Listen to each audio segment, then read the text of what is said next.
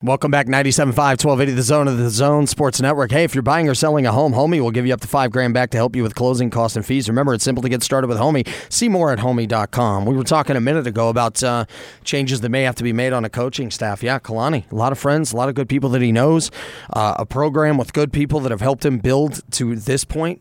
Winning at the next level is a tougher deal and tough decisions for him to be made during this offseason. Will Snowden's going to join us coming up here in just moments. Don't forget, at 11:05, you won't want to miss it. Brian Jones, CBS Sports here, what he has to say about the Utes, their chances here with the college football playoff rankings coming out, whether or not he feels like the Pac-12 teams that are ahead of the Big 12 one-loss team, if that will hold for the rest of what takes place during this college football season. It's a great time here in November. Right now, joining us on the Sprint special guest line, it is our good friend Will Snowden, who joins us each and every single week. Don't forget, the Sprint is the network built for unlimited with great deals on great devices every day. Visit the local Sprint store near you. Will, what's up, man? How you doing? What's going on, brother? I'm doing good. I'm doing well. I wanted to get your thoughts on this. Do you feel the last couple of weeks is the true representation of what this BYU team should really be with the way they operate, if they're operating at their optimal level? And what do you think has been the biggest change in these last 2 weeks? Well, I do think BYU should. This is kind of who we are, and can be an exciting offensive group, and a tough, physical, gritty defense, and kind of take the role of the coach with Kalani. They had some fun out there and playing humble football, but really, I'm excited about what I've seen the last few weeks. Now, I didn't. So I still see pitfalls.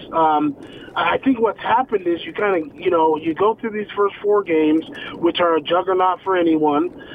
You get beat up. You have some ups and downs, emotional highs, emotional lows.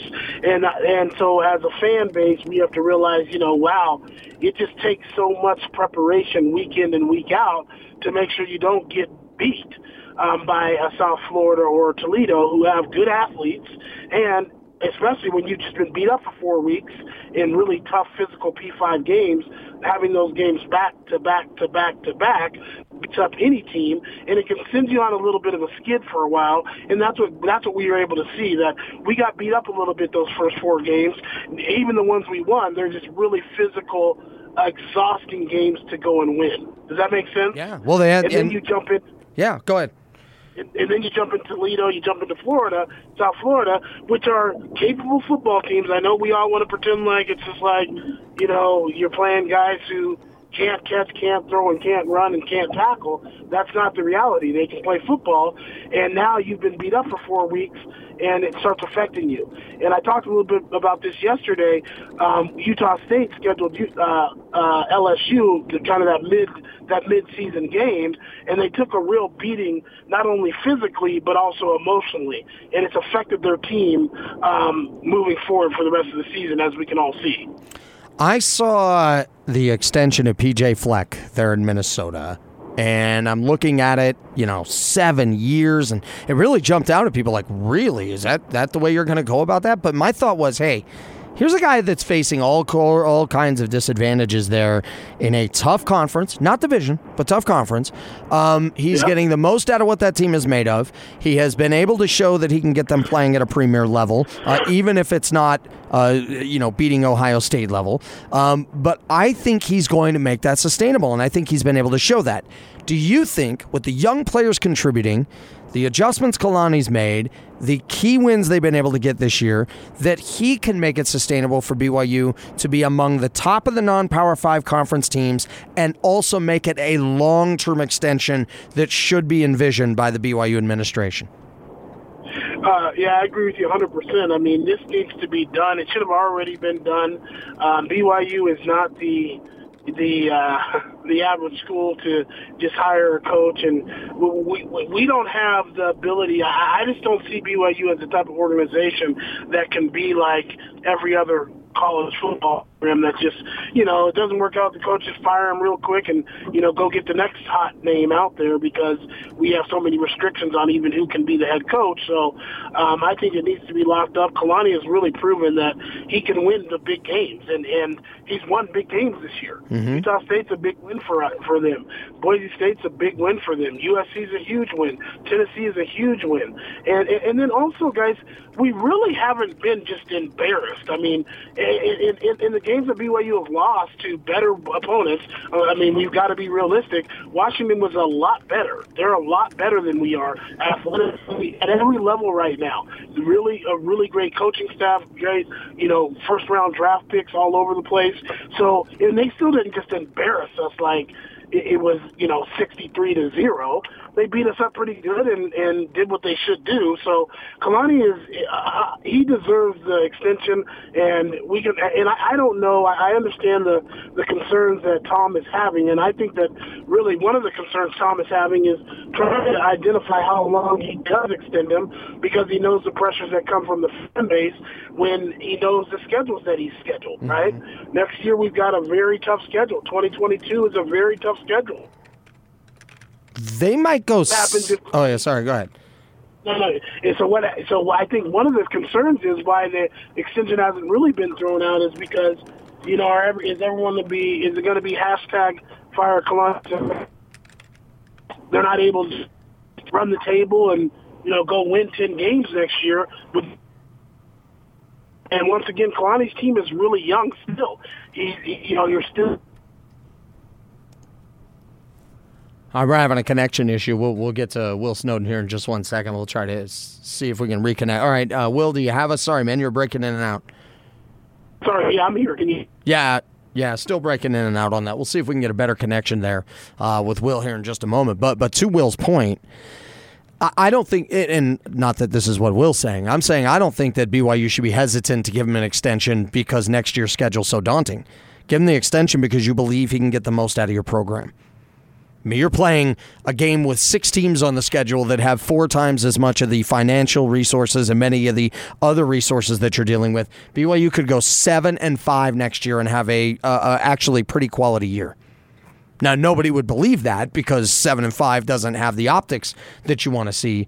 But when you talk about going up against that level of competition and not having the same resources, that I think is a different thing. So, Will, one thing I was saying to kind of add on to your point, I think they could go 7-5 next year and have a quality year if it comes to player development, coaching the right way, and just losing to teams that have more resources, assets, and talent than what you're going up with.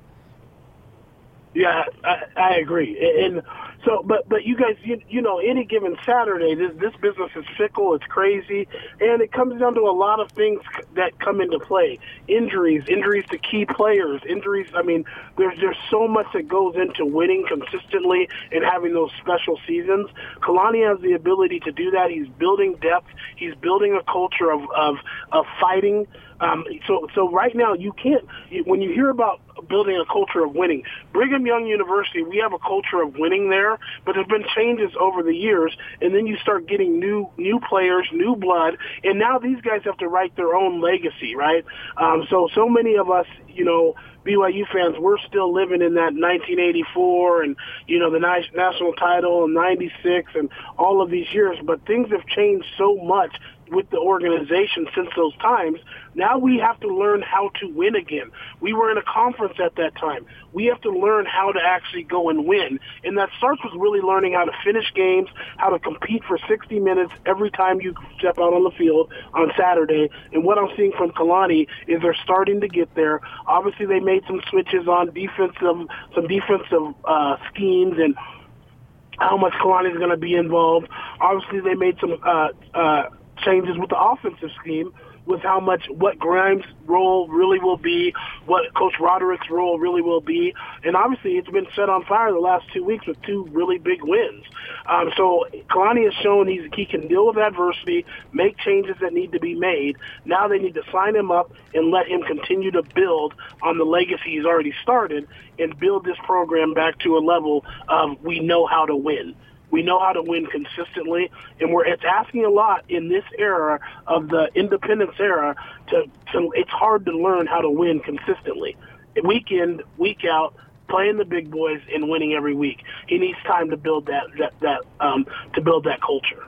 All right, if we were hitting a fast forward button and getting ready for the start of camp next year, have you seen enough out of Hall and Romney to make this a competition at starting quarterback? No. Okay.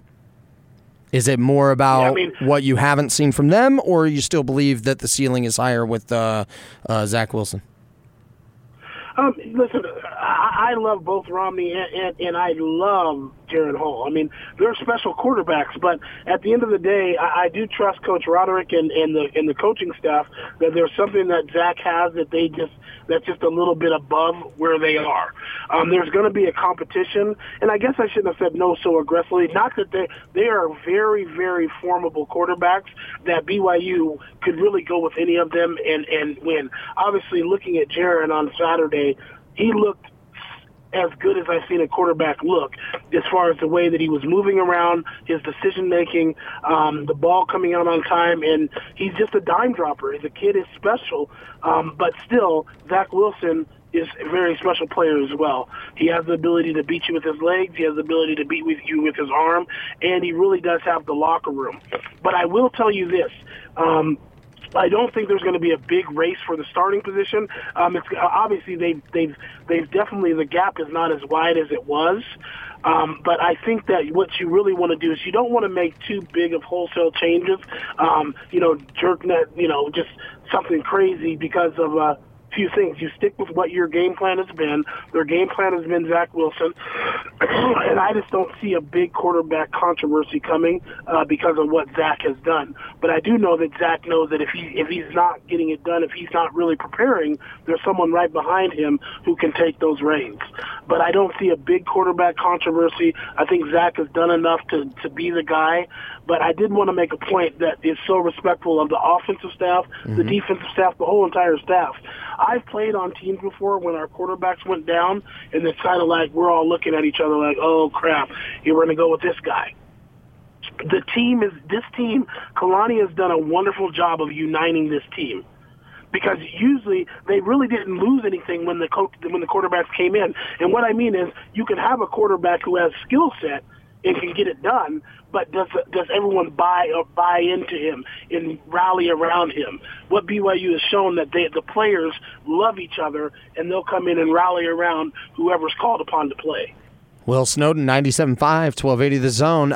If you're out of the playoffs right now as a young high school football athlete, what is the advice you have for a young athlete to kind of get in the vision of college coaches and make sure that they're known?